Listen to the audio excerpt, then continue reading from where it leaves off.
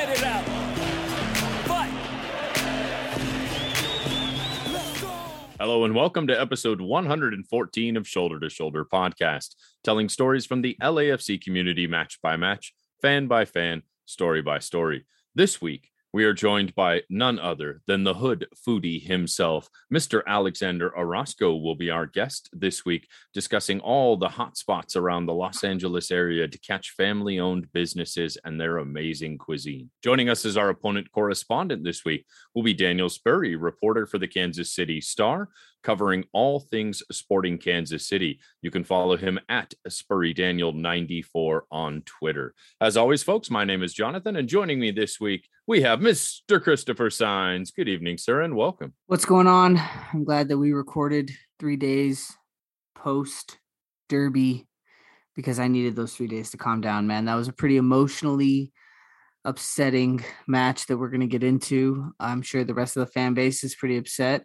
Some pretty obscene calls, but I'm glad to be back. We're going to right the ship this weekend on Easter. Another one, a cathedral, man. It's the cathedral in Los Angeles. So we're going to be having this beautiful match on Sunday at 1:00 against Sporting Kansas City. So I can't wait. Easter Sunday, the Bunny Bowl versus Sporting Kansas City.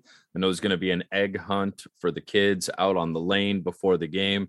And hopefully we can resurrect our emotions about this season on Easter Sunday. So before we get into our conversation about food and football and all those things, let's go ahead and tear the Band-Aid off. And let's talk about the loss 2-1 at Carson. Before we even get into the loss, let's talk about the shenanigans on the week leading up to the match, dude. Like, I don't know who greenlit some of the social media posts that were coming out of the LAFC account. I mean, that highlight video of Chicharito's like scoring highlights with the Galaxy. I know that there's a media push for the friendship and finally getting the rivalry match between Vela and Chicharito. And I know that the club had the united announcement with the Galaxy about no violence and things like that. But I think the camaraderie, kumbaya, like, I just think that it kind of went a little too far. Like, I understand the message of not having violence. That's important. And I understand that making a footnote about Vela and Chicharito and how they're countrymen and they've played together. And the last time that they played together was when Carlos was playing for Real Sociedad. But I just don't understand putting the social media stuff. It kind of just made it feel like it wasn't that big of a deal, you know? And I mean, of all the teams, the team that you just can't stand, and we've got to win in Dignity Health Sports Park. It set the tone. It set the wrong tone for the whole week. And you couldn't get away from me. You couldn't get away from the friendship and the brotherly love. And I don't know, dude. It just didn't seem like the right way to queue up a derby. Yeah, that ship has sailed, right? Okay, we are not going to advocate violence of any kind, but leave that whole other nonsense out of this rivalry, please. Whoever was behind that entire social media campaign, like, just have a little retrospective and think, was this the right thing to do given this Derby week? And the answer is absolutely not. Absolutely not.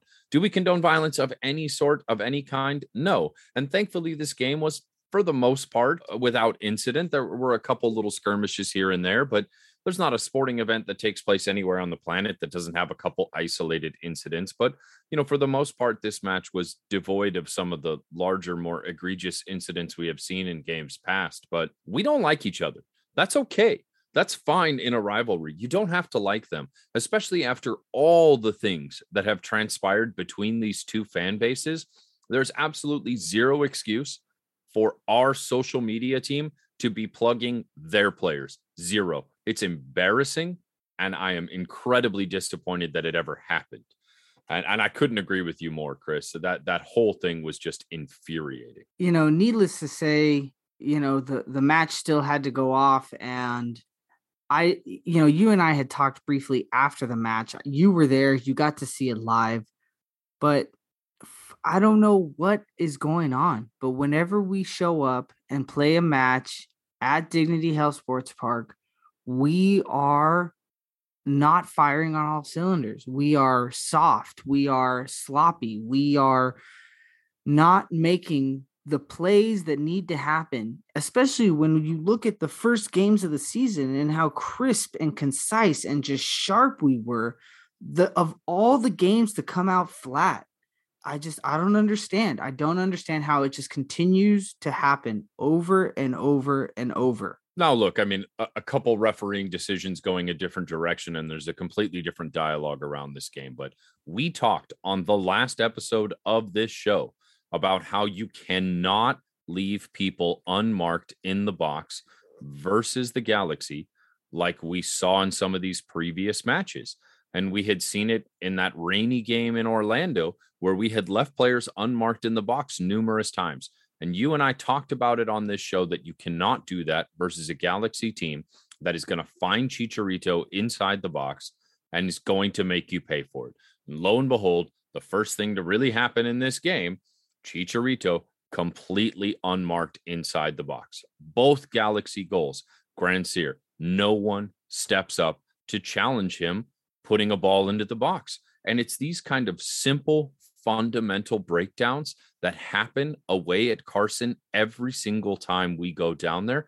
And I have no idea why it is that this team cannot get up for these games. The mentality is not the mentality you need to take in to a derby like this. And you can look from front to back in our team. Everyone had a poor game. Goalkeeping. Crepeau faced 2 shots on goal. Both of them go in. It was a bad game for Crepeau. I think he would come out and say he had a bad night. Defense, my goodness. Our left side of our defense, Fall and Palacios together, looked awful throughout the course of that first half. Murillo had a couple nice moments throughout the game, sure. But there were also times he let players run right through the middle of the box and was not contesting those balls. Our midfield was supposed to be the big advantage in this game. They were without Markey, their best midfield option. He got the red card and was sitting out. So our midfield was supposed to dominate. Yes, it's 5v3 because they play with the double pivot, but we still had the more talented midfield. Our midfield could not connect passes, looked lost at times as to what they were doing and constantly playing the ball backwards, not forwards. And forwards, 9 offsides. 9 offsides. What we were doing in the offensive side of the pitch did not work. Vela misses an absolute sitter. It just, these are the kind of things that you might expect 1 or 2 people to have an off day, so be it. But to see an entire starting 11 go out there and all lay an egg, it just was infuriating for us up in the stands. And even with all of that, LAFC playing as poor a game as we could possibly play, it still took a referee to make sure that we walked out of there without any points. And I know fans are up in arms about the officiating in this game. Look, you can't leave the game in the hands of the officials. If we mark players inside our own box, it's a 1-0 LAFC victory. Those 2 shots should never have happened. They were not screamers on amazing plays where the Galaxy players just stepped up and did something out of this world. They were very, very simple plays that could have been simply stopped if we were marking players effectively inside the box. So let's leave this whole conversation about blame the ref out of it, because it never should be placed in the ref's hands in the first place. And my goodness, the people who are online sharing personal information about the referee from this match in hopes that people will find some kind of retribution against him personally, that is unacceptable. That needs to stop completely. You should never be sharing a referee's personal information on social media because you're disappointed in a VAR call. That kind of stuff is absolutely unacceptable, and I do not want to see that from any LAFC fans. Was I happy with the calls? No. I felt Vela was onside for that first goal that didn't get a VAR check. Well, I mean, it gets a check from the VAR official, but was never sent down to the field for a look. I certainly thought the shoulder of the Galaxy defender was playing Carlos on. Yes, it's hard to tell because the defender has his arm outstretched, and I know his arm doesn't count as part of the offside line. That's only based on the parts of his body that can touch the ball. So maybe Vela's head was an inch or 2 beyond, but that should have warranted a longer look than it got. And I still think in the end, Vela is onside. And if we're going to start being like the Premier League where we digitally say someone is offsides by a thumbnail, like I don't know. To me, that's not football. Football, there should be a very small amount of grace of a few inches given in an offside call where we're not looking at this kind of nonsense like we saw on Vela's first goal. On the last goal, the one that's gotten the big explanation from pro referees as to how it went down, it all stems from the belief that the Galaxy defender did not make a play on either one of those balls. And he clearly turns his body into the ball both times.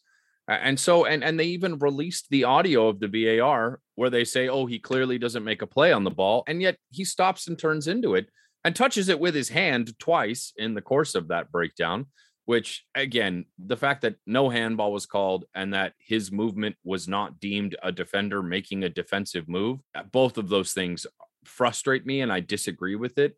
But I understand how the definition was played out that way, letter of the law. But again, Vela doesn't miss a sitter. Tijori Shradi doesn't miss a sitter that had 3 times the XG expectation of the shot that Vela missed. Then we're not even talking about these dumb refereeing decisions that we're all so furious about. You know, taking all things considered, a loss is never an easy thing to swallow. A loss to your rival, even harder. However, the thing that bothers me the most about this is that the pressure just continues to grow for LAFC to prove that we're not little brother. So now we're already down in the count when it comes to the results of this derby. 14 matches have been played, 6 to the Galaxy, 6 wins for the Galaxy, and 3 wins for us. And now we're going to have to come home. And it's even more pressure to make sure that we get a win just to still be in the same position that we were at the beginning of this season. And then we got to wait till next season, unless both teams make the playoffs and we play an away match at Dignity Health Sports Park. Barring that, we would have to wait until next season to try and finally get this monkey off of our back. And I was listening to Josh Gessman was hosting a Twitter Spaces after the match. And I was listening to it and he was talking about how, in his opinion, he felt that the game meant more to us than it did to them going into it, that there was more for LAFC to prove, just the individual count of the match. It meant more to us to get that victory than it does for the LA Galaxy. I feel like there's probably some truth to that, but I don't feel like it means that much more to us. I think a rivalry to the Galaxy fans is going to mean a lot to them, regardless of whether or not who is in the lead with the victories. I'm just frustrated to have to hear about it for another year. Again, it's just every year that goes by that we don't get a victory in that stadium, the pressure just continues to add more and more and more. We should have won the first game down there. And let's be honest, there was an offsides that was far more egregious than Vela's that didn't get called in that game. And I get it. We have not got the officiating at Dignity Health Sports Park, StubHub, Home Depot, whatever, that we felt was fair and unbiased. But we have had opportunities to win this match many, many times. And we had them this past week as well, too. It is the mentality of this team that frustrates us as fans. When we see our team go in and have a terrible, terrible first 30 minutes where they just do not feel like they are up for this match at all, and then are scrambling to try and get back into it, pressing far too much, and ultimately ineffective, it is infuriating that we do not have the kind of mentality as a team where we step up in big moments. And the ongoing conversation about can this LAFC team win those big games when they need to is something that I thought we had cleansed that demon versus Leon and in the CCL and at other times in which this team has really stepped up. But frankly, here we are again saying that this LAFC team, when it matters the most to their supporters, have some of the worst games they could possibly play. And that dialogue is not going away. In fact, it's been rekindled in a way that is equally as infuriating as the results. When you look at the results, and we talked about this last week, but just to reemphasize this, right? 2 of our 3 wins are not in the regular season. One was in the MLS's back tournament where everybody is in the bubble and nobody had the home field advantage and there weren't any fans. And then, of course, the MLS Cup, the infamous Zlatan's last game. But in the regular season, there have been 12 matches The Galaxy have won 6.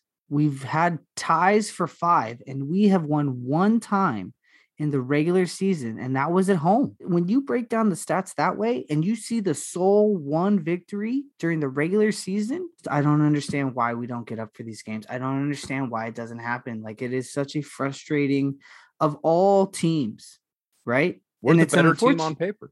We're the better team on paper. We have a more talented team in every one of these games. For the past 5 years, the Galaxy have been terrible. They only made the playoffs once in the entire LAFC existence. We knocked them out that one time. This team has not been good, but when they play us, they step up to the occasion. When we play them, we stumble into it, and it's unacceptable. And whether that's coaching, whether that's the captain, whether that's someone else behind the team that's in charge of making sure these people have the right mentality when they go in, it has not been the right mentality. It hasn't. And it's unacceptable. And now we have to go a whole nother season, barring a potential postseason matchup down there. But in order for us to play them in Carson during the postseason, Carson would have to finish the season with a better record than us, which I don't see is happening. They don't have that good a team on paper to finish better than we are. Unless we continue to stumble in this game, starts an erosion of our squad that the first games of this season led us to believe is different. But look, coming out of this game, there are a few things that are very clear to me. One is that Mamadou Fall is a teenager, and he looked like a teenager in this game. And as much as we see a very bright future for him, and I do believe he can grow into one of the best center backs in this league and potentially move on to Europe, but his defensive prowess right now is lacking.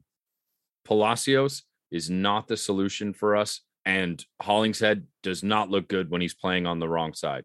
To have those 3 things going in a game was not good. It didn't look good for us at all. And finally, we need our third DP.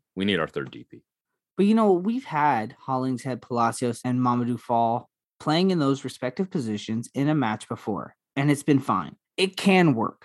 I think that there were people caught off guard. The very first goal where the cross was, Hollingshead was he overcommitted in one direction, and he couldn't recorrect to be able to apply the necessary pressure before getting that cross off. I think that this team was riding high on the run of form, and maybe they just anticipated being able to have their way with the Galaxy in a similar fashion that they've been having in Orlando and in Miami and in Vancouver. I just look, if Vela puts his one-on-one versus the goalkeeper in instead of off the post, if Ismail Tajori-Shradi, who's looking at a wide open net, doesn't miss the net, then we're talking about a 3-2 LAFC victory. We finally got our victory down there, and it's all sunshine and rainbows and all this other extracurricular stuff. I mean, it's literally the margin of error is that small in these games. But when ultimately you come home with 0 points, all of those little things that went wrong, and frankly, there were big things that went wrong in this game as well, too.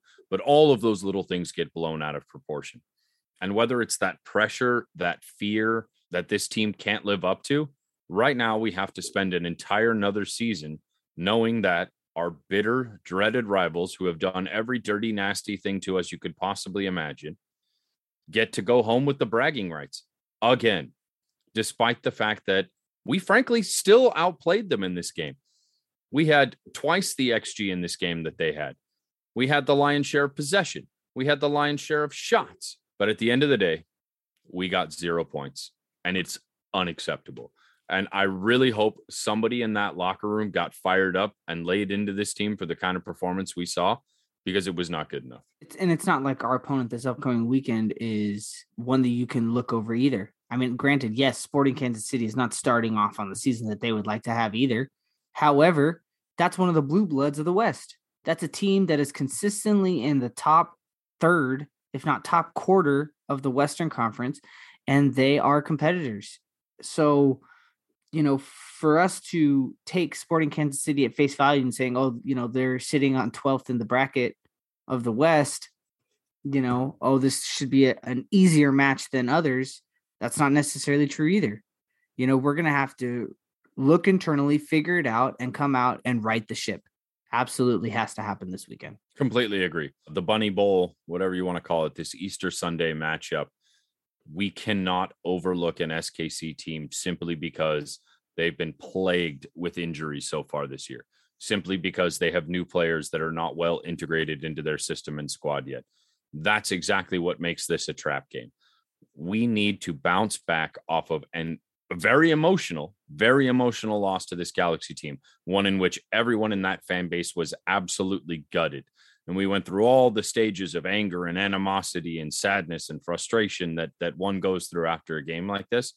But we have to rise above it and find the mentality to go out and beat SKC and continue on with this season.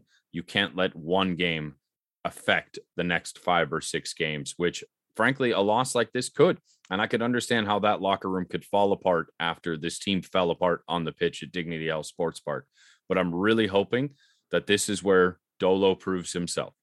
This is where the Ante Razovs and the Mark Dos Santos of the world all get to put those boys together and say, look, we've got to learn from this and we've got to move on. But if we continue to allow uncontested crosses to come in, which is the exact same thing that we ran the likes of Edwards out of town for doing, and now he's excelling in Carson, and yet we continue to do it with new players in position. There's a fundamental systematic breakdown that is allowing this to happen that has to be assessed and corrected going forward, or this is going to continue to happen. And I've kind of talked myself back into being really ticked about it. I was in a good place at the start of the show. Now I'm pissed again. All right. I'll calm down.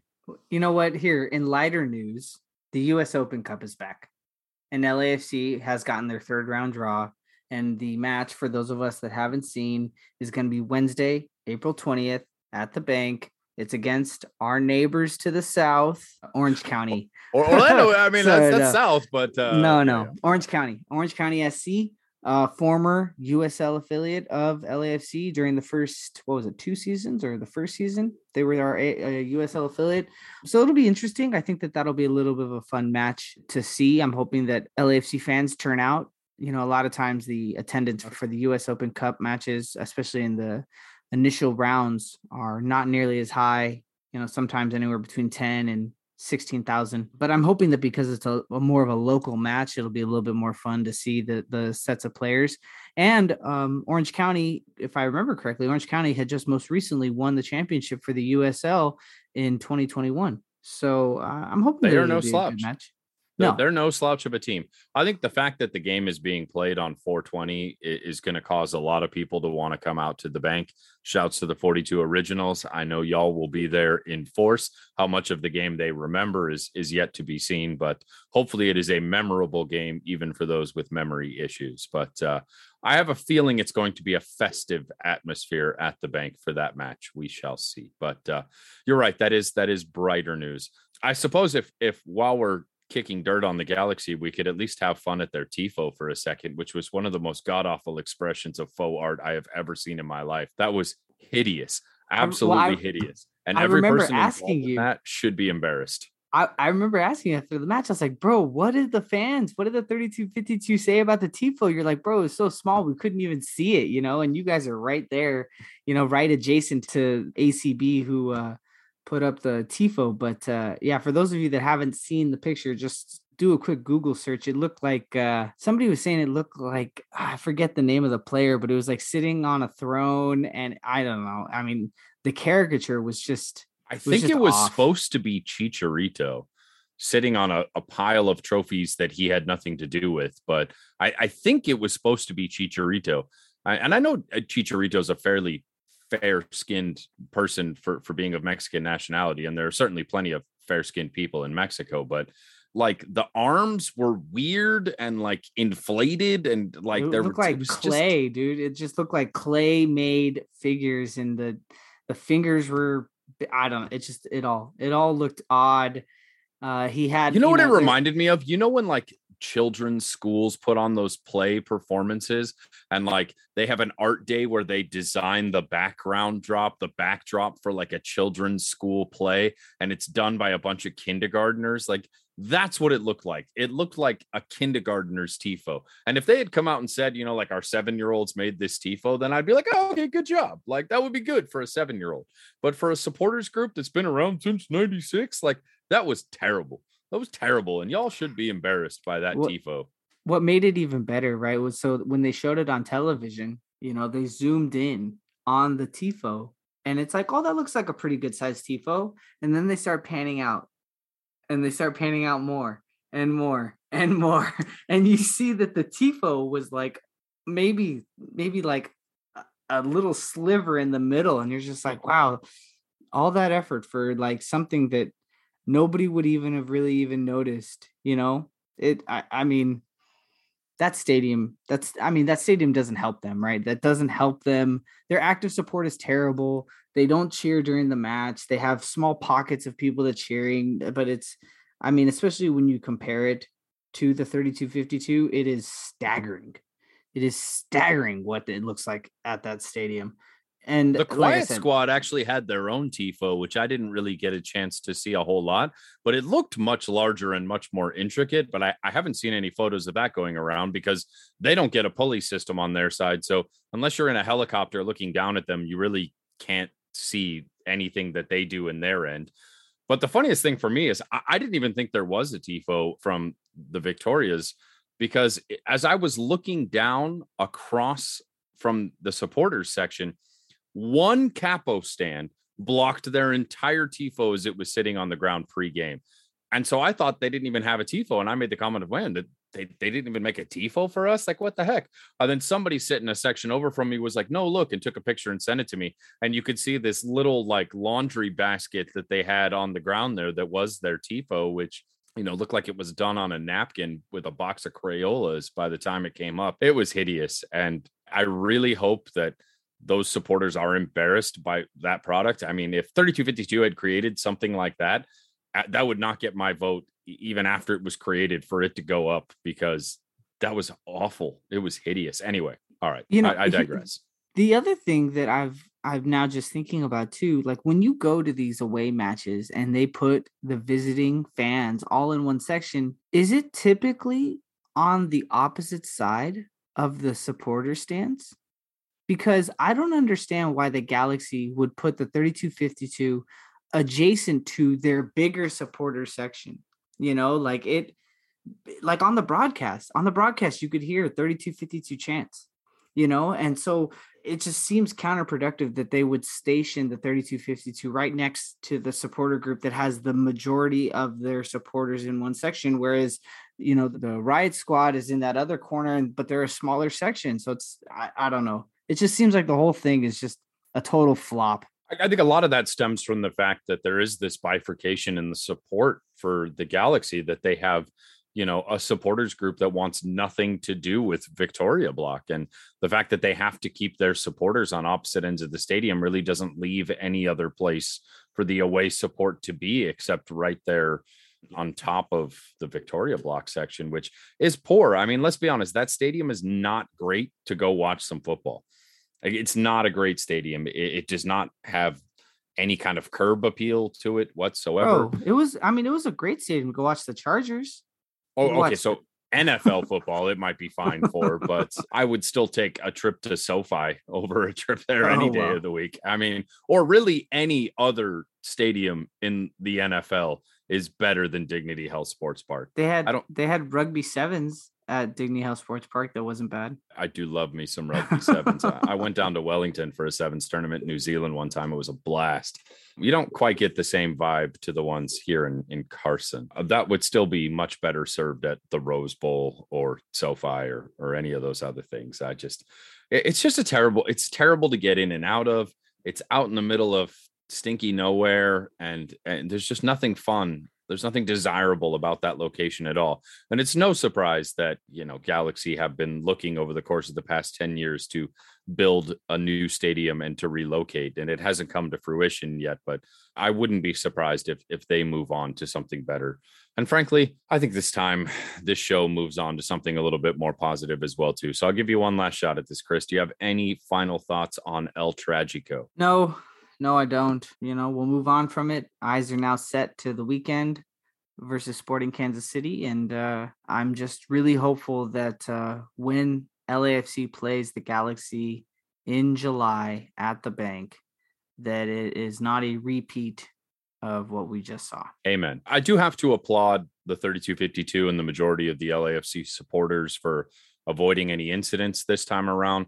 There were a couple of little isolated spats here and there, and a couple moments that were frustrating for us in the 3252 as Galaxy fans were permitted to enter our section before having to be asked to have them removed a couple times. And there were a couple small incidents here that really warranted the police intervening, and the police who were standing right there chose not to intervene. And there was some frustrating moments that I'm sure this front office and Major League Soccer will button up some of those issues, hopefully, for the next time around. I do have to say that the security presence and the protocols that were put in place were significantly better this time around, especially for the supporters, maybe not so much for the casual fans, but the game was without the incidents we saw last time, at least as egregious as last time.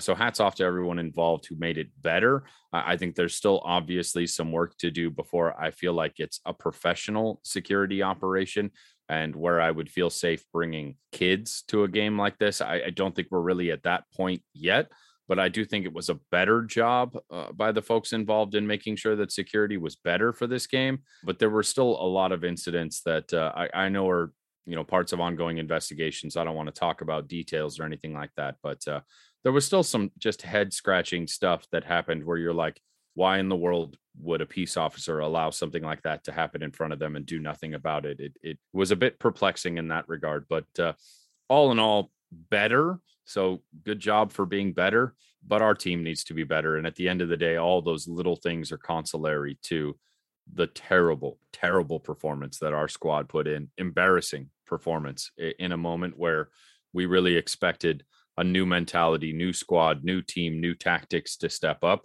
And frankly, this felt like a Bob Bradley derby. It didn't feel like we were in a new era of LAFC. So I guess a chance at redemption come this summer.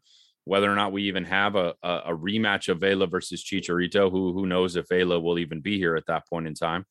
Contract talks are ongoing. Tom Bogert seems to be fairly optimistic that Vela is going to sign at least through the end of this season with some kind of club or player option for one more year after that. So hopefully we do not have to replace two DPs come this summer window. We are still simply shopping the one DP, which we've heard some fun rumors about. As those gain traction, we'll bring them up on future episodes. But some of the names that have been bandied about that we're hearing as far as that third DP, at least some of the people they're looking at right now, definitely what the fans have been asking for and something positive. So hopefully those come to fruition. Let's cross our fingers about that. All right, moving on. Chris, do you have anything in the world of news and notes that you want to touch in before we get into today's interview? No, I'm looking forward to talking with Alexander and hearing about all the good food spots in the San Fernando Valley. I think we are all ready for some comfort food at this point. So, folks, we're going to take a quick break and we will be right back with today's guest, who is going to be Alexander Orozco. You know him as the Hood Foodie, and he's going to be hitting us up on all the fun family-owned spots around in which y'all can patron to hopefully cleanse away the experience of this game with a couple tasty burritos. And with that, we'll be right back after this break. Hey, this is John Thorrington, and you're listening to the Shoulder to Shoulder podcast. Alrighty, folks, I hope you are hungry, because joining us now is none other than the Hood Foodie himself. Please welcome to Shoulder podcast, Alexander Orozco. Yo, what's up, familiar? It's your boy here once again, the Hood Foodie, and I'm so excited for this huge opportunity. Like I said, it means the world when people give me the voice. So I hope you guys are ready. Well, before we dive into the story of the Hood Foodie and how that's led you to a resurgence in your life, you have an incredible story to tell. One of perseverance, one of trial and tribulation, and ultimately one of redemption as well, too. So perhaps you could go over for our fans how you overcame so much to become an advocate for small businesses through the Hood Foodie. I mean, you lost your parents at a young age. You've battled alcoholism. You've been incarcerated. You've lived and been locked up for bipolar disorder. You have the struggles of raising a child with autism, something I know about a lot myself. And, how is it through so much negativity in your life, you found a way to create something so positive? Let the fans know a little bit about what your story is and how you've overcome so many things. You know what? The funny part is that it found me. I didn't know I was looking for it, But once it found me, it became a passion. But it stems, like you said, right out of high school. I lost both of my parents, right, at 19 and 20, back to back. And I've always known that I've been something off about. I was never able to pinpoint it, but I barely graduated high school. I basically was given to the world without my parents. When I thought at that point, it's like I needed them because I didn't even know how to guide myself. So I had a friend for myself, and just like lost soul, alcohol played a huge role in my household, and that's what I turned to. I used to drink a lot and party and wake up in places that I didn't even know how I got, what were what, incarcerated, crashing my trucks into the center divider of the 5. Luckily, nothing worse happened. Knock on wood. Where at 36, I was just like, what, like I didn't have any direction. I didn't have a career. I couldn't hold the job, but I got fed up with myself. I said, you know what? I need to stop alcohol because I know it's playing a huge impact on me. And from one day to the next, I stopped drinking. And I would say I've been sober for like about 6-7 years. That's when basically the transition it started happening, where I told myself, like, okay, maybe this is the time to start working on myself. So, I went to doctors. I ended up going to a psychiatrist, and they diagnosed me with bipolar depression. Took medications for the first time.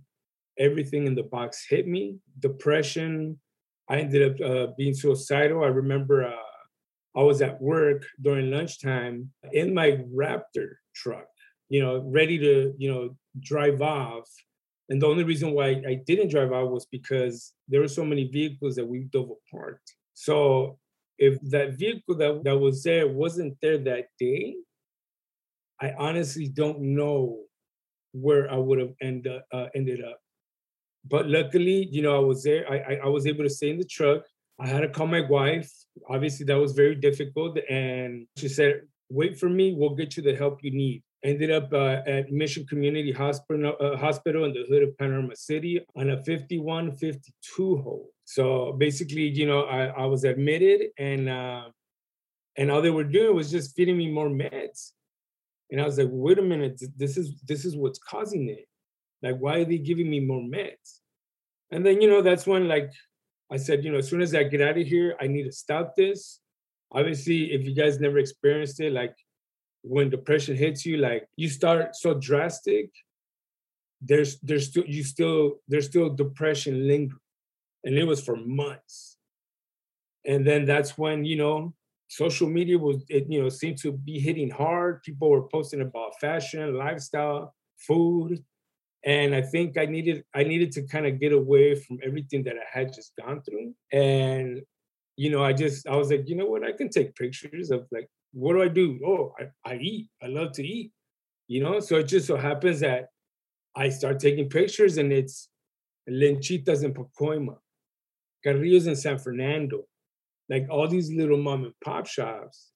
Then quickly, I get kicked out to LA, the mecca of the foodie world, and I start blowing things up out there. The first restaurant, like, I didn't even know what, like, my network. I was bringing in like some of the biggest foodies that you see today, and then I started, certifying restaurants, creating dishes with the people I was helping support. McDonald's reached out to me at 3,000 followings, podcast interviews. It found me. It found me, and as soon as I feel like I was labeled the hood foodie, that's the day that I felt that I started loving myself. So was there inspiration to the name, or do you just felt like it came naturally? It was organic. Like, I don't even, till this day, I don't remember how we got the name the hood foodie.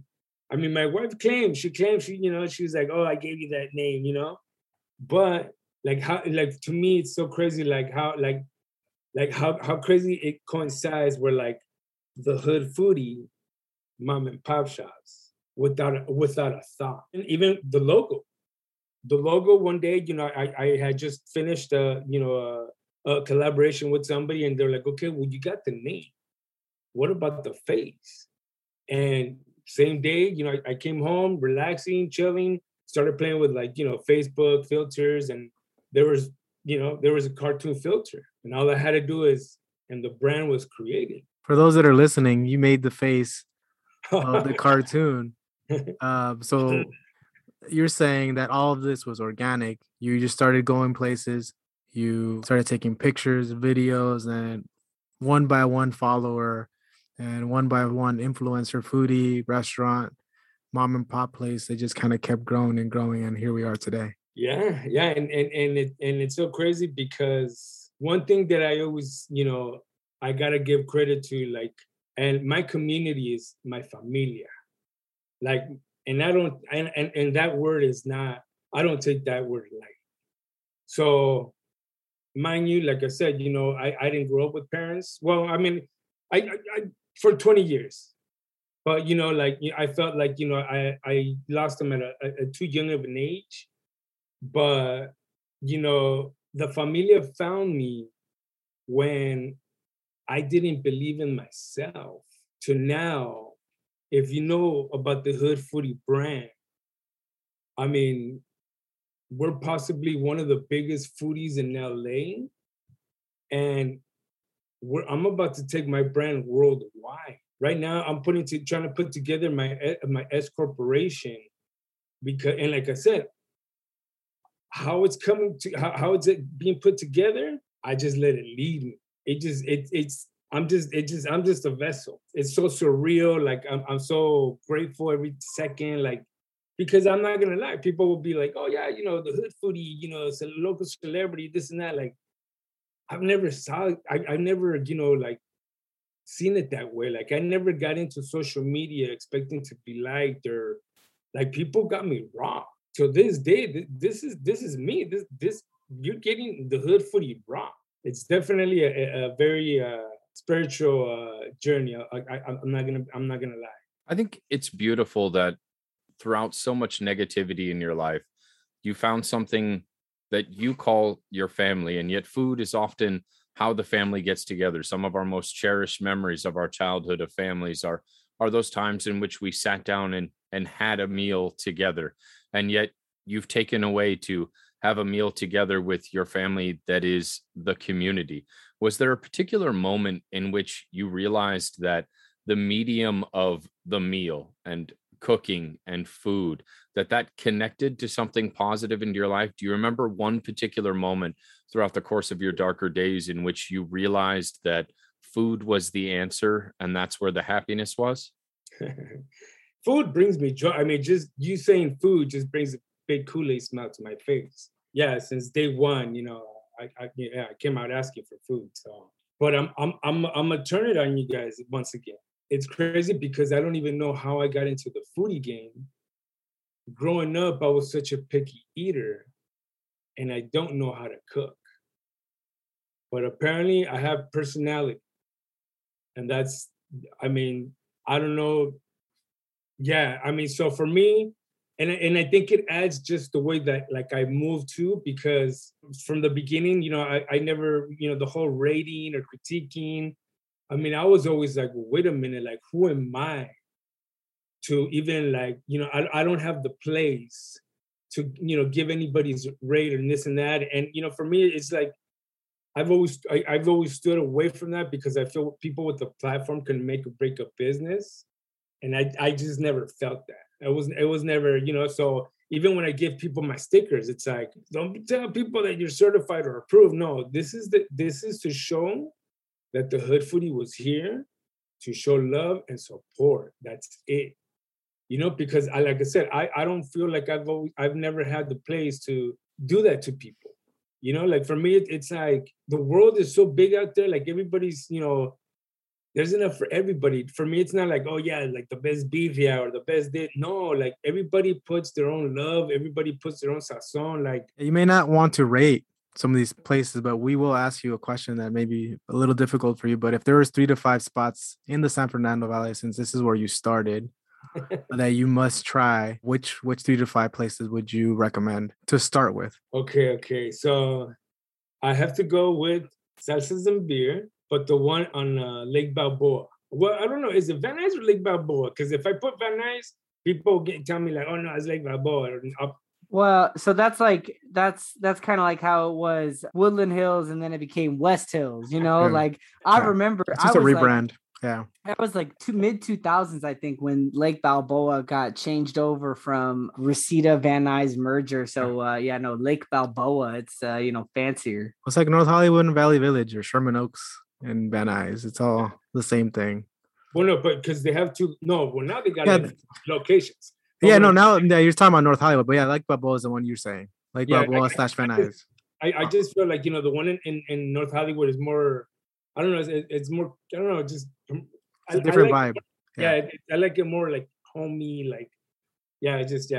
So that's one, right? So with that one, I mean, we just finished talking about Lenchitas. Obviously, that's where the stardom, started. At least that's where it feels like. That's where that's where the hood foodie took off. So Lenchitas, I grew up actually. So my grandfather and my grandmother lived in Sun Valley, and my dad worked for the telephone company in San Fernando, and he would take me all the time to Lenchitas because he would be like, "This is where my friends and I go for breakfast like every day or every other day." And dude, you stand there, and that was the first time I saw people like hand making tortillas. My grandmother would do it at home at the house, but you could see them doing it there, like on the comal, and it was just like such an awesome getting those fresh ones made just like that out of the window.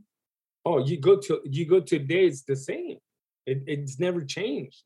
It's still, it's still the ladies, making them fresh right there. Like, you got the músico, you got, the vibes never changed. So definitely Lenchitas. We also finished talking about Big Burrito. Like for a burrito, that's always definitely been my go-to spot. You said 3 to 5, right? Did you want 3 or do you want 5? This is your episode. Tell us. Fall 99 if you guys want some, oh, that's good. Right there on Reseda and Sherman Way. Yeah. It's Kun Kao Thai restaurant. So we're not endorsing that these are the top rated. These are just the ones you should start with. Oh no, yeah. There's so many out there. This is just what's coming on top of my head, but there's so many amazing, small businesses out there. Well, we could talk food all night with you. And, frankly, I would love to share stories about great places here in the Valley that people can grab a bite. And I'm sure our fans have their own opinions of their favorite spots. And I think each of us have our own favorite spots as well, too. But why don't we go ahead and transition the conversation a little bit to the world of football? We know that, you grew up in the San Fernando Valley. You also spent some time in your childhood down in Leon, Guanajuato as well, too. So when did football enter your life? Were there any teams you followed? Did you play? And what role did football have in you growing up? My dad played soccer.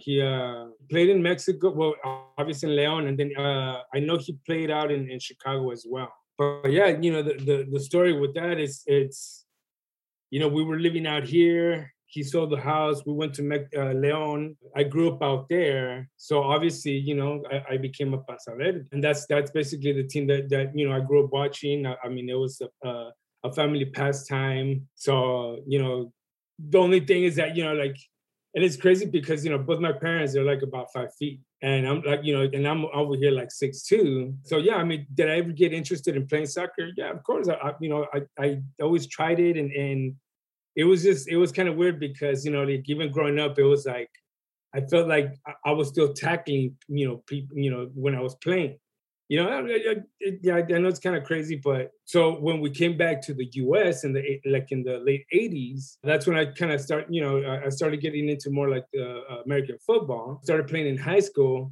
Yeah, ended up playing I graduated as a Viking, and then I played a semi-pro for the California Bandits and the Predators. But yeah, growing up, it was Panza Verdes. And then I don't know, even coming over here, like I'm not gonna lie to you, for me it was more just like Liga Mexicana.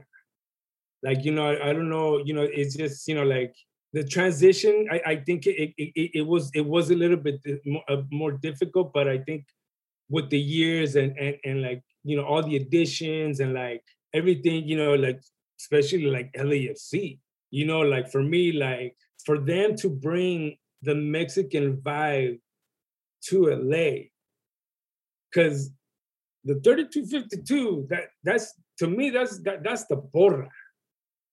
like the porra is like the heart 24/7. Like, yeah, I mean, just it's just, like, I ain't gonna lie, that's when I got interest. Like, okay, like, let's check it out here. Do you think that LAFC maybe they just allowed this passion that exists in the city to have a place at a stadium for the team? Because there's been other teams around the country, around LA, that couldn't capture this, but they just made it so people can feel free to express themselves. Is that what captured your attention? For me, Familia, I don't take it light. And that's basically, building together, louder together, like that's, you feel at home. I mean, that's how I feel when I show up. So how did you hear about LAFC before you first went to a stadium? Obviously LAFC was making noise already. And, one day, one of my boys, one of the LAFC reps hit me up and he's like, hey, like, we would love to invite you. And I was like, I'm all about choose those who choose you. So, like, why not, show up for the people that believe in me. And yeah, after that, that's, I've been getting invited and just all the familia, all the influencers, all the community, everybody. And what was your first impression when you walked into the Bank of California Stadium and you saw the 3252? Oh man, the energy is just, it awes you. It definitely awes you. I mean, just, like, it's just a ball of positivity, unity. They definitely get down.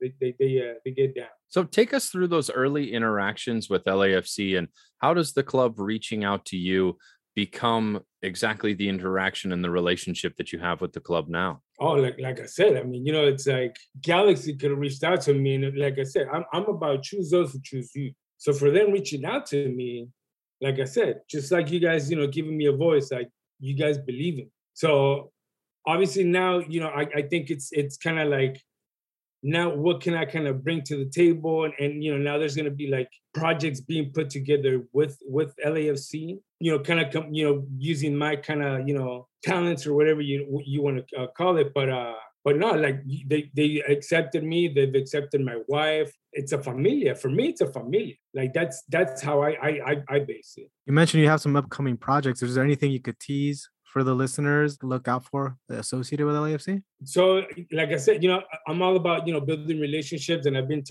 talking to some people in the organization, and even if, if it's, something as far as like a food curator, or maybe even, you never know,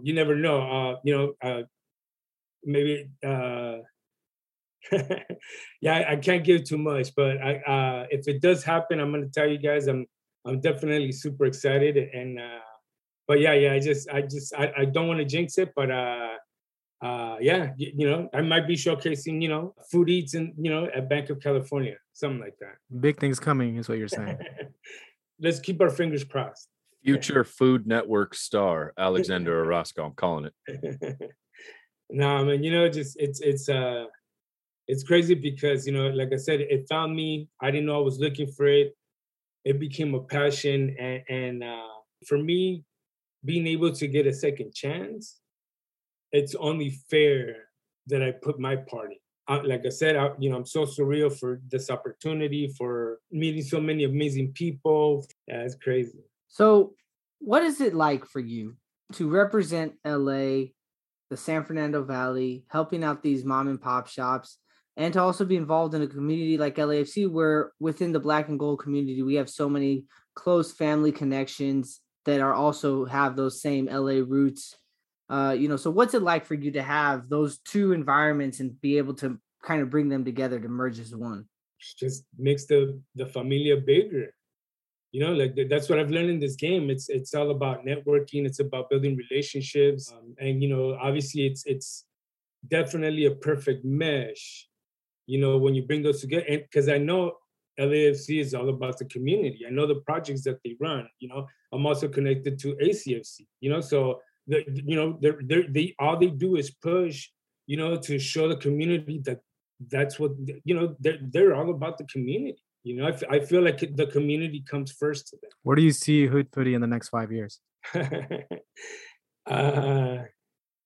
It's crazy because I get that question asked a lot, like, "Hey, what's your 5-year plan?" And it's crazy because anytime I try to direct it, it actually detours me.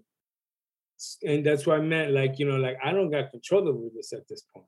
Like it's just it's it's either like, yeah, I got to the point where like if you can't beat them, join them. But I will tell you one thing, it does look like a very exciting future. Well, we're certainly rooting for you. We have one final question for you today. Thank you for being so gracious with your time and so candid with your story. We sincerely appreciate that. But before we send you home today, our final question, sir, is what does shoulder to shoulder mean to you? Familia. I love that. Short Beautiful. and sweet. Beautiful. I was thinking through this whole interview, we haven't given you an opportunity to plug where to find you and what's the best way to get a hold of you. So is it just at Hood Foodie on Instagram? He also has a website that is hoodfoodie.com.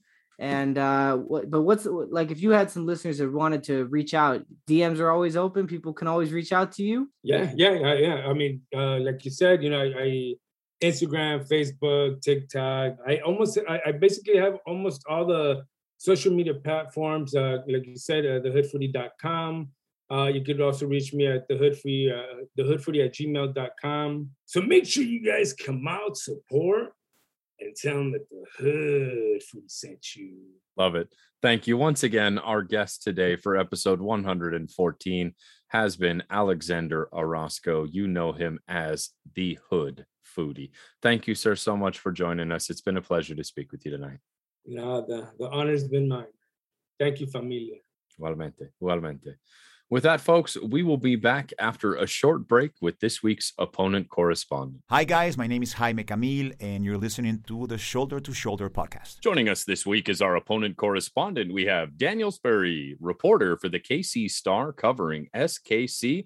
Welcome to the show, Daniel. Thanks, guys. Thanks for having me on. I'm stoked to talk about this upcoming match with LAFC. It's one of my favorite matches for Sporting every year to watch. It's one to circle on the calendar. It's the moment the schedule comes out. So we got a great primetime action and got some, leftovers or some Sporting KC. I wouldn't say leftovers, but I would say maybe someone that we pushed to the side in Ilie and someone that LAFC stole in Latif Blessing. So it always makes this a nice, juicy matchup. I think Sporting KC fans circle this one too, given this will be a holiday weekend, right? 3-day weekend for a lot of the folks. I would not be surprised to see many SKC supporters out there in LA. This is usually one that I've seen that people circle this one when the schedule comes out for their road trip, get to LA, get to some nice warm weather and enjoy the tacos, the beaches, all the good stuff, and get out and watch a good match. SKC fans are some of the nicest people. They have joined us for tailgates for games in the past and always very welcome and gracious and nothing but love between the two fan bases, which is something from an LAFC perspective. We love it when our fan base gets along with the away supporters as well too. And yeah, y'all tend to bring it as well too in the stands, which we love as well. But Daniel, for our listeners that might not be familiar with your work, can you catch us up a little bit on your background and the outlets you currently write for? Yeah. So background, I grew up in California. As we're doing this recording via Zoom kind of a thing, I've got a San Jose Earthquakes signed Chris Wondolowski Supporters Shield banner thing that I got when I was a fan and a kid growing up, going to games out at Buckshaw. If you're new to the MLS scene, as new as LAFC ever were, the stadium that the Earthquakes play in didn't exist when I was in high school or even starting college. They played at the University of Santa Clara, and that's where I even went to Spartan Stadium before the then Earthquakes turned to the Houston Dynamo and took 2 championships from me as a kid. But I grew up loving MLS, grew up really enjoying everything about American soccer as much as I did, the world's game at a time I grew up. Obviously, I know you guys might be a little bit older than me, but listeners might be a bit older, but there's not a whole lot of soccer that was on TV at that point. So my soccer upbringing outside of playing was watching the Earthquakes because they were on the local Fox Sports channel. And then Fox Sports in Espanol was the only other channel that had it. So I actually grew up a giant Boca Juniors fan. And I watched more Boca Juniors through that than I ever did the Premier League, because the Premier League didn't have a ton of TV rights in, but Fox Sports and Espanol had all the Copa Libertadores, had Argentine Premier League on Sundays. So I watched a ton of Boca Juniors. So I've got some Boca Juniors kits and stuff. So I love the game. I love it a lot. I do have a passion for the American game. I started out writing with Last Word on Soccer. They gave me my first shot at like trying to do this like as a real journalist and really covering it. I didn't start off going to school for journalism, but then I ended up switching to it because the first time in a press box, it was like this, it's like the light bulb went off. And it's a joy to cover the game and help people be informed about the game. And I got to the first experience too was crazy. It was at Levi Stadium. It was USA Colombia in the Copa Centenario in 2016, which was a huge match. And so that was a really cool, crazy experience. And then I started covering Sporting Kansas City when I moved out here full time after school, and I got married to my wife, and we've been out here for the last. Been covering them since about halfway, or I would say the final 10, 12 games of 2016 season, all the way through. Covered them for Last Word on Soccer for the last 5 years. And then this offseason, I got to take over the beat with the Kansas City Star, which is the main newspaper out here in Kansas City. Also had a couple years too where I double dipped and did some work with MLSsoccer.com as their regional correspondent, covering anything that they deem soccer worthy here in Kansas City, which is a lot at times. So this year too with the KC Current is also part of my beat as well. So while this podcast obviously will specifically talk LAFC and Sporting Kansas City, if you ever want to talk Angel City and the KC Current and some NWSL action, I'm more than game, and you'll just have to hit me up there. But I'll cut my plug short here, but or shorter, I guess. But yeah, man, it's been I love the game. I love soccer. And I have a passion for the American game and Major League Soccer that, I hope translates to people when I write. Hope helps inform them about what's going on in our crazy section of this world's game that everyone is so passionate about. Yes, and congratulations to your Kansas City Comets as well too, advancing past the Dallas Sidekicks into the semifinals and the playoffs here, which has taken place literally moments before we started recording tonight. So congratulations, and shouts to our mutual friend Eric Berger, the color commentator, who helped set us up so that you could join us for this interview. So congratulations. Being a NorCal native and a Bay Area sports fan, I'm sure you have just an undying love for all things Los Angeles sports. I actually don't mind LAFC. It's the original rivalry with LA Galaxy. I despise the Galaxy. So I'm sorry you guys lost over the weekend. I hope maybe you can kind of come back and maybe do them, but get them back on it. But yeah, all things LA, like really it just boils down to the Dodgers. I obviously just heavily dislike the Dodgers because I'm a Giants fan, heavily dislike the Rams because I'm a 49er fan, big NFC Championship game.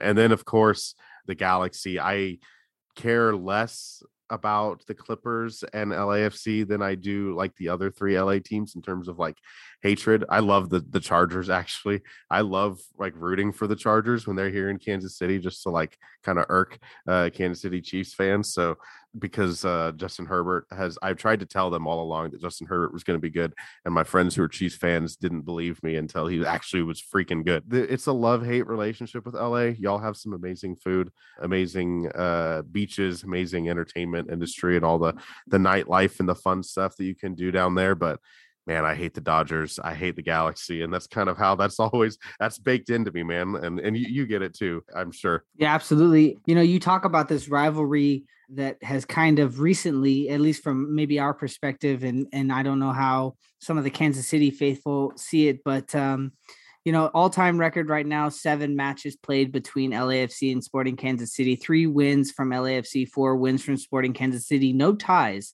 2 of them at home, 2 losses at home for LAFC, and 1 win away and 2 losses away.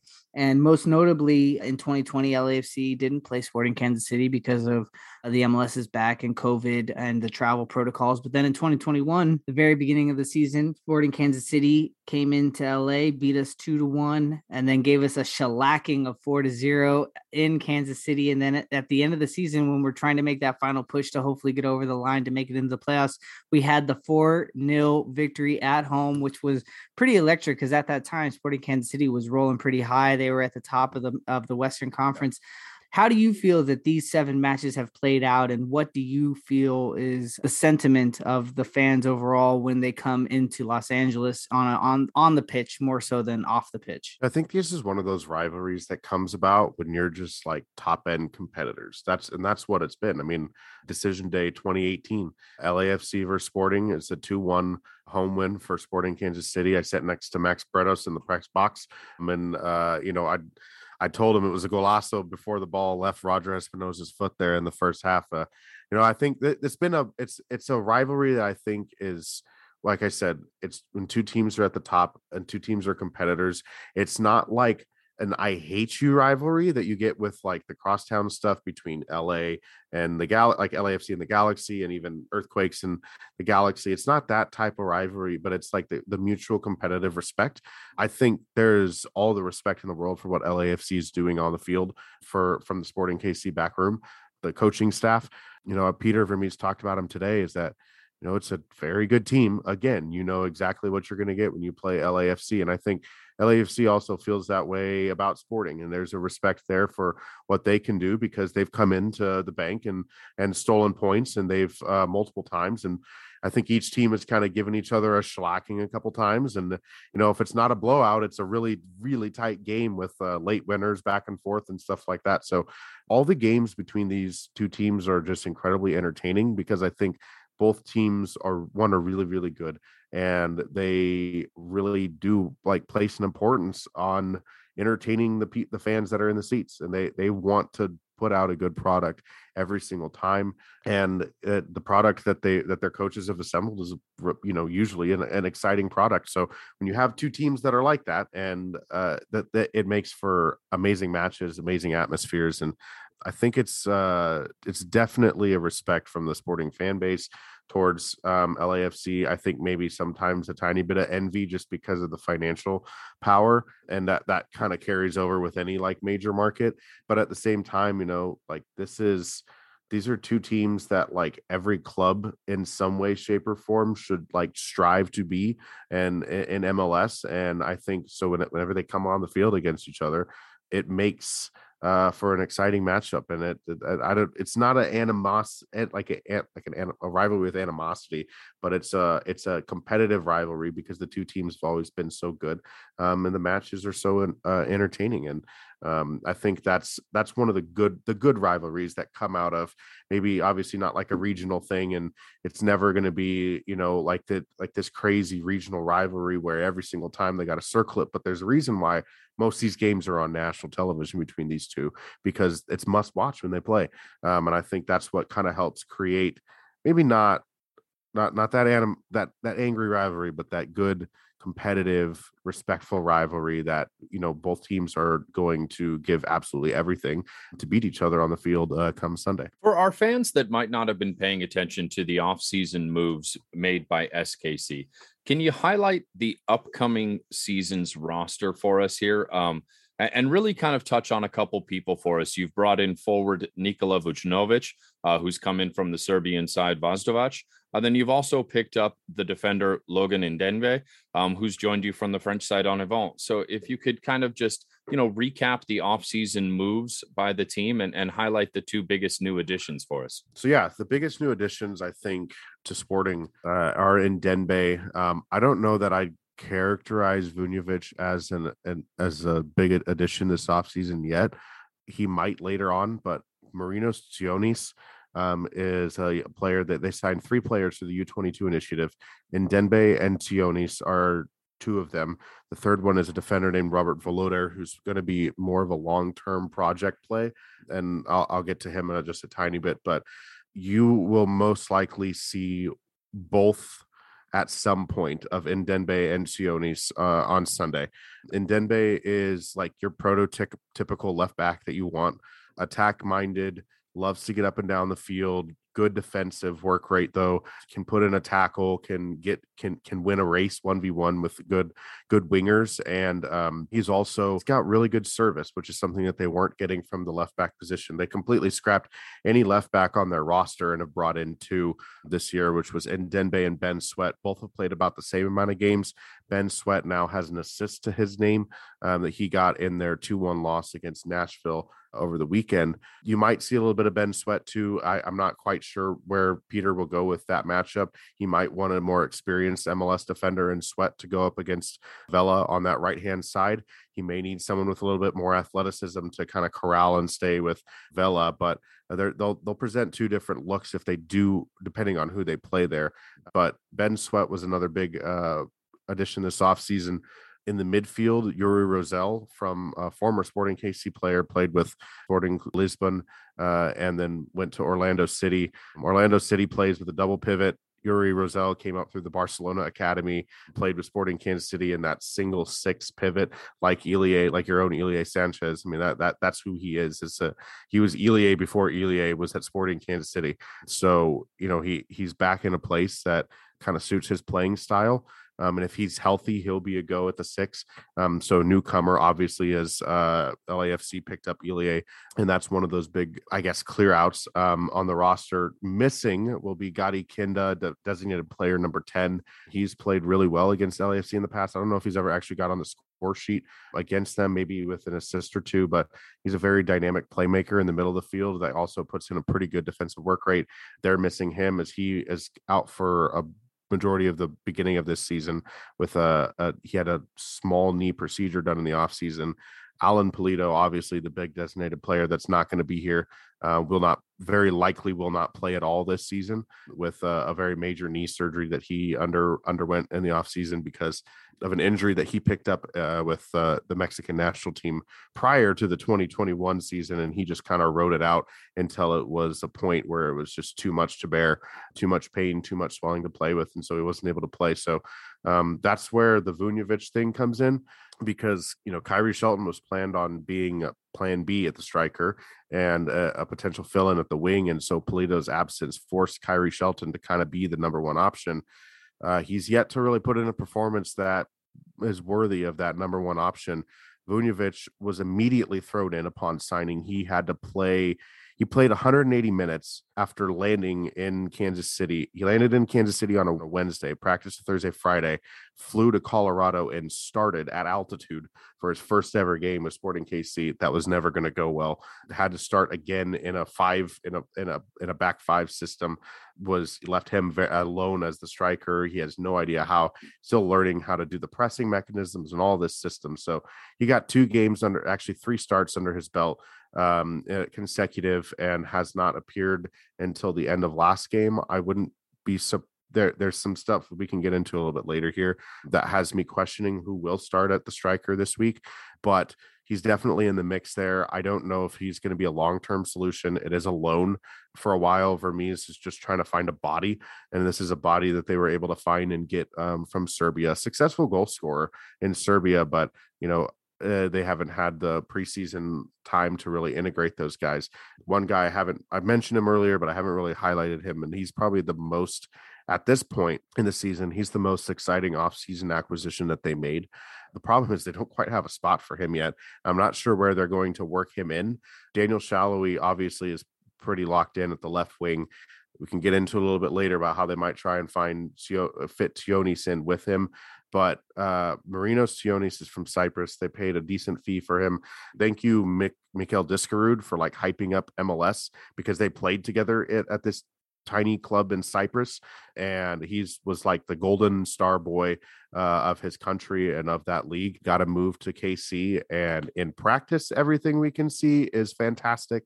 In games that he gets on the field, he is very dynamic, loves to take guys one-on-one, has a rocket from distance. You have to check out look up on Twitter the Marinos Sionis, and I'll have these guys spell it out maybe in the bio, how to actually like search for his name, because the Greek and the Cyprus language, all those consonants in there are kind of funky to really find it. But he scored an absolute banger cutting in from the left side onto his right against Estonia in UEFA Nations League play during the last international break, and it just kind of shows what we've been seeing in practice.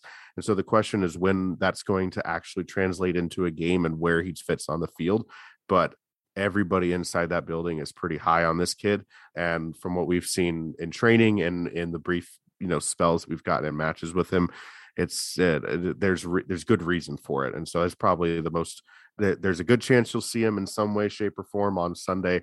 And like I said, we can get into a little bit what that lineup might look like later. So for those of us looking up that highlight, that's Marinos Sionis. That's Marinos. Last name Sionis, Tzionis. 20-year-old, and it's exciting to see. Hopefully we get to see him this upcoming weekend on Sunday. My sister is super stoked on him. My sister lived in Cyprus for about 5 years, and when he came over to SKC, she's like, "There's a Cypriot player that's coming to MLS. Like, what do you know about this guy?" And I was like, absolutely nothing, but I will let you know in a few games. Yeah, beware. Sooner or later, he's going to be knocking on a goal of the week door or something. I think he's got real quality, real talent, really always looking to combine with players. I posed the question to Peter Vermes today if he would fit in the number 10 role in the absence of Gadi Kinda, because he provides that same kind of unpredictable spark. And his answer was yes, but I kind of like him on the left, which leaves me questioning. So what do you do with Daniel Shalhoub, because you're not taking him off the field? So some funky things might be on the future for Sporting if they're trying to get him on the field, but might pay off in the long run. So we talked about some of the acquisitions. We've mentioned it briefly, but let's talk about, I think, one of the bigger losses in the offseason for Sporting Kansas City, which happened to also be an LAFC gain, and that was in the number 6, Ilie Sanchez. What do you think LAFC fans should know about Ilie that we haven't seen in these few games that he's already been here in LA? Well, you've seen about as much goal scoring as we ever got. The guy was not necessarily known for his long shots. He did score one absolute screamer of a volley against Toluca in the CONCACAF Champions League in 2019 that had most of our jaws dropped because we were not expecting him to like actually hit that. But he's the perfect number 6 for the system that I think both LAFC and Sporting KC try to play. He's going to be a guy that can ping these long diagonals out to your dynamic wingers. He understands his positioning in front of the center backs. He understands where to go in possession when it's time to break the line with a pass. And there's, I think you've seen that already from him. You've seen maybe a little bit more activity from him. I'm sure kind of getting to a new place, you've got to prove yourself, right? I think there was some concerns about his play at times at the 6 with Sporting. I think I'm curious to see as the season goes on how much of a function that was of Sporting's own issues, or was it a function maybe of Ilie himself? We'll see later on. But I think ultimately Ilie is one of the best people that I've ever come around in covering this game in these last 6-ish years. And I think LAFC fans at some point, if you get a chance to like really know Ilie Sanchez, the person, will understand why a lot of people in Kansas City were pretty devastated with him leaving, not just because of like how good of a player he was for them, but like everything he went through personally. His first ever trophy was at the US Open Cup in 2017. I went up after him. This is my first full season covering the team.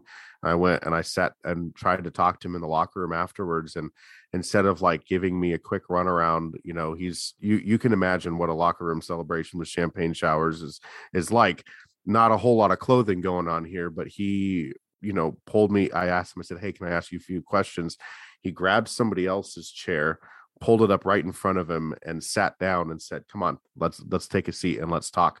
And I at that point, I was kind of a nobody in the media scene, and he sat and he talked with me for like 5 to 10 minutes about personally what the trophy meant, just telling me everything about the struggles that he had gone through in his playing career after he left Barcelona and left Spain and was in Germany and was told he wasn't going to cut it anymore. There's just so much that Ilie has gone through that just really make him just a really special person.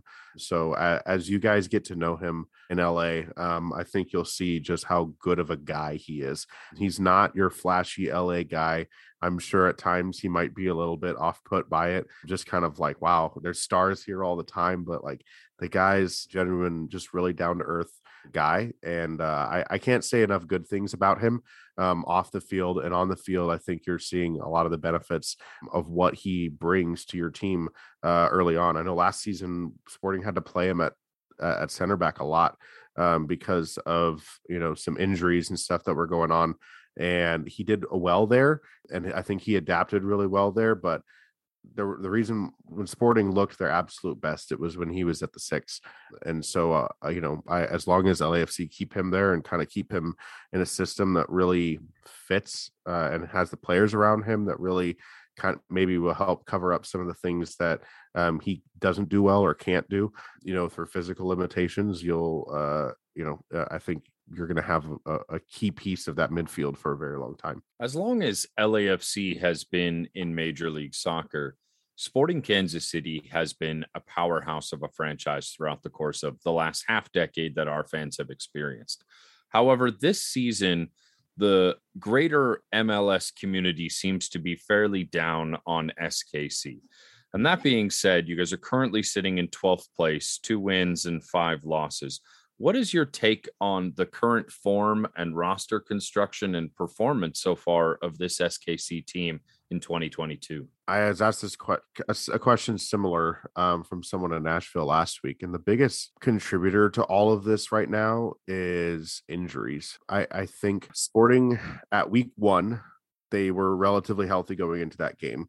And by week 3 of the season, they were missing 4 starters out of what they had of their first choice starting 11. And then on top of that, you're missing Alan Pulido and Gadi Kinda. They played multiple games without Daniel Shalhoub, Kyrie Shelton, or Johnny Russell, even on the bench. They've had to play games with Roger Espinoza as a 6. They've had to play not quite his strong suit. He likes to have roam all over the place. And you need, if you know anything about, the way Sporting and LAFC play, that defensive midfielder, that number 6 is incredibly crucial. And they kind of have to stay home. They've had to play different formations than they're used to just because of the personnel that they could even put together.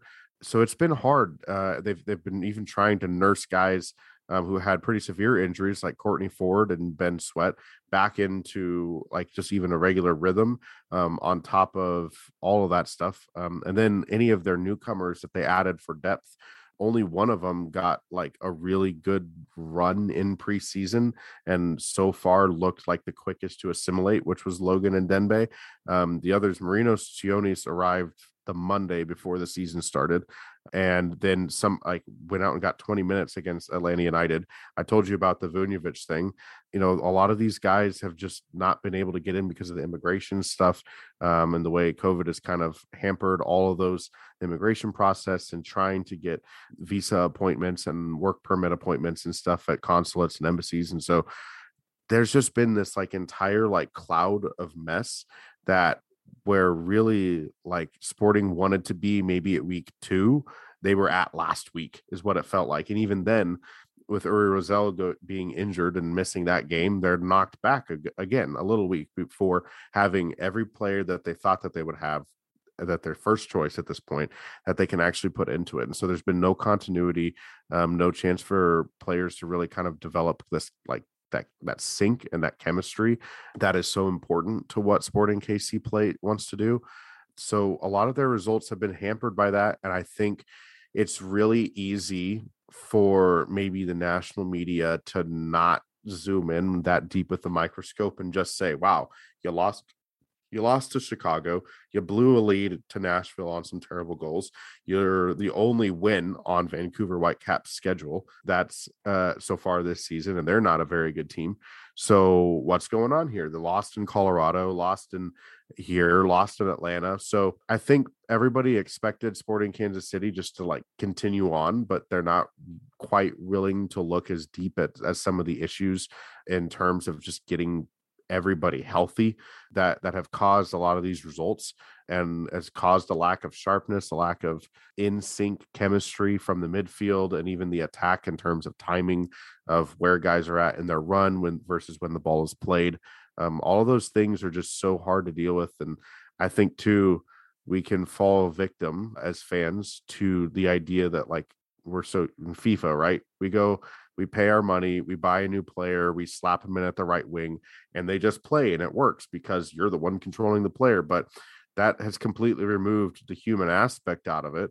And this guy Vunjovic from Serbia, was playing in Serbia at a tiny team that plays on top of a shopping mall, had to sit for 3 weeks and finally got his passports and everything, was waiting, doing all these interviews. When are you going to leave? Oh, I don't know, because I have to get my passport and back, and so I can leave and travel and get my green card and all, or my work permit and all this stuff.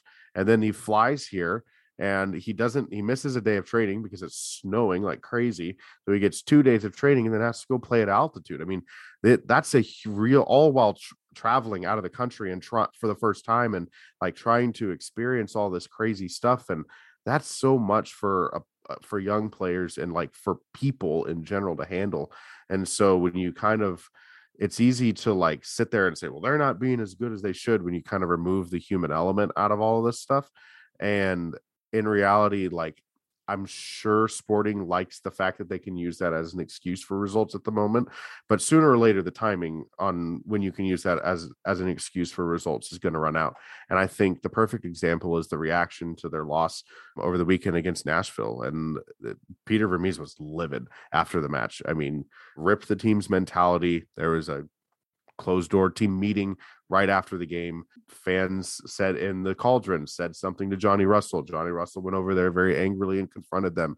I mean, this was like, okay, there's some emotion, there's some angst. This is something that they felt they should have won and they really dropped. Now it's time to maybe start holding them accountable to the results that they're putting out, because I think for a while it was a little unfair to be harshly judging them. But now I think it's like, okay, like you got to, at some point, if you say you're going to be this contender, you got to do it. And I don't know if they're at that verge of either doing it or not. I know it's early in the season, but there's plenty of time left. It's pretty easy to make the playoffs, honestly. So could they get into the playoffs still? Absolutely.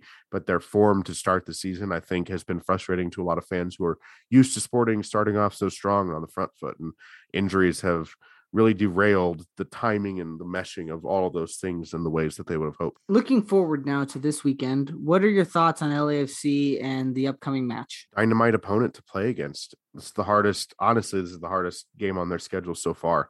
And if you think playing against Nashville at home and, dropping those points there, like that effort's not going to be good enough on the road. So I think this is a tough matchup for Sporting, because I think LAFC, with the new manager stuff, maybe the outside perspective was that they weren't going to start like this, the way that they have. And so maybe LAFC is enjoying the start that everybody thought Sporting KC fans thought that they were going to get with their team. So I think this is going to be an interesting matchup for them. I think Vela is, I think, kind of an X factor in this one, because on the right hand side, like Graham Zusi's handled every left winger in this league for years that you can throw at the guy.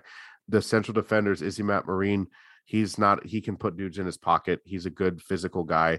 Andreu Fontes eliminates guys really well with his passing. The left back position, though, is one who's probably going to be marking up Vela a little bit. And I think right now that's one of the most inexperienced spots that they've got. Outside, Ben Sweat has a lot of MLS experience, but Randall Leal had a really good game against him over the weekend, and I would take Vela over Randall Leal personally. 10 times out of 10, as good as Randall Leal is.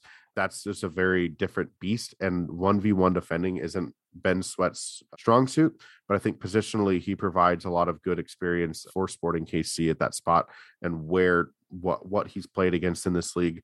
So that is the matchup that I'm really looking at the moment. I think LAFC's midfield is superior to Sporting Kansas City's. I think the back line is kind of a moot point, but right now LAFC are, from the outside perspective, or I know the game against the Galaxy the result didn't go your way, but outside of that, LAFC has performed in every single match that they've put out so far, and they are a dangerous team that creates dangerous chances, and they're also a team that really hunts the ball hard. And the press is something that Sporting has struggled with a little bit because they haven't been as crisp in their passing, and so if they turn the ball over in a point where they're really open and pushing for the attack, they can easily get dashed on the counter. And that's something that LAFC has shown that they've been able to do, is the clinical counters as well as the good build-up play that results in the beautiful goals that, Carlos Vela might score.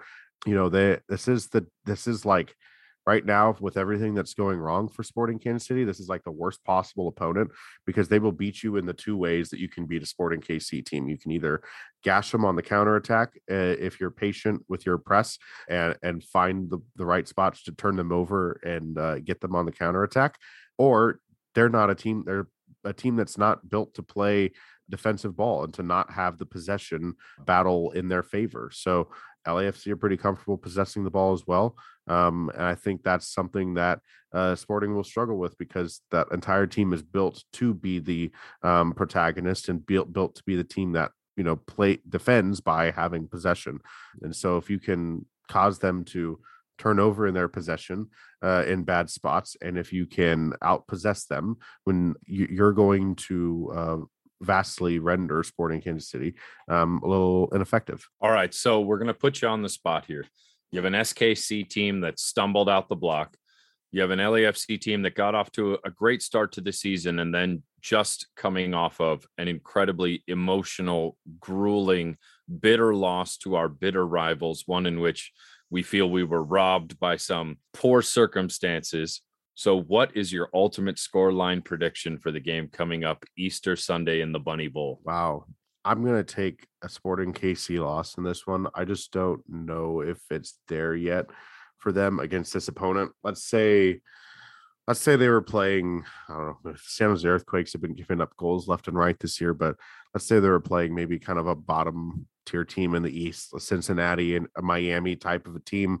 I would feel really comfortable picking a Sporting KC win. But when you're playing the top dog, I just don't know that I see that this team is ready to go and do it. And there's a lot that they have to really put together on Sunday to make that happen. And they haven't really shown that they can do that this year. So I'll take a LAFC win in this one. I'll take a 3-1. I think maybe you guys jump out to an early lead. Sporting gets one back, and as they're pushing for the equalizer, as they've done a couple of times, that third goal comes in late as they've really started throwing numbers forward and tactics go out the window, and you're just trying to salvage a result. So I'll say LAFC 3-1 in this one. I'm still just not.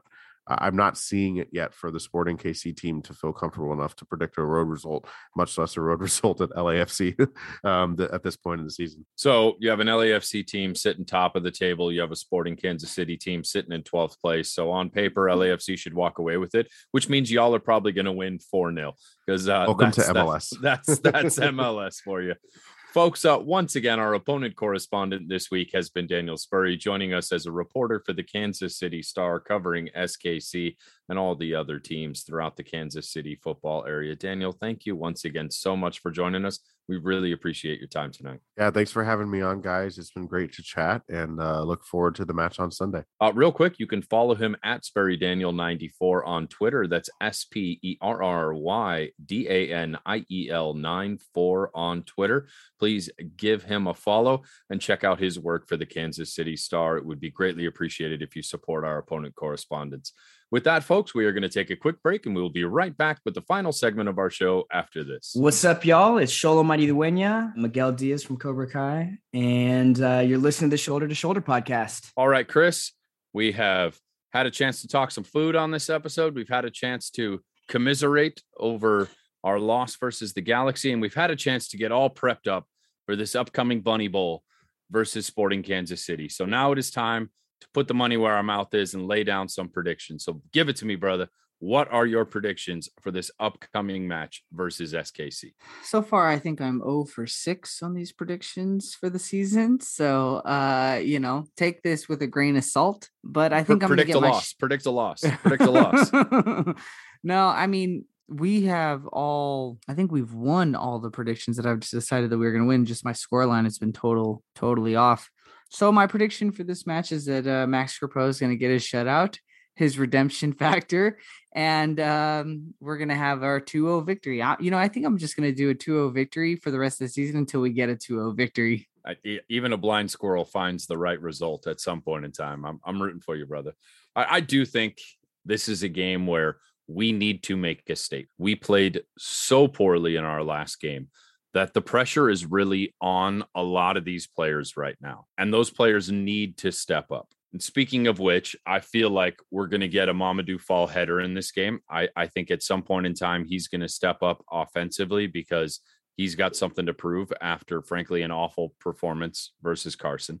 And so I think we're going to get a goal from the back line. I think our midfield has something that they need to prove as well, too, in this game. And I think we're going to get a beautiful dime from Acosta, finally. One of those through balls that comes through perfectly to a player. And I really think Vela's frustrated. He was playing for a contract versus his buddy Chicharito, and it did not go his way after missing an absolute sitter, being offside far too many times for a player of his caliber. I think this is a game where he steps up, and I think we see a Vela hat trick in this game. And I think we see a Mamadou Fall goal, and it's going to be 4 goals for LAFC. I don't think Crepeau is going to get the shutout in this one. I think SKC is going to catch somebody napping in this game.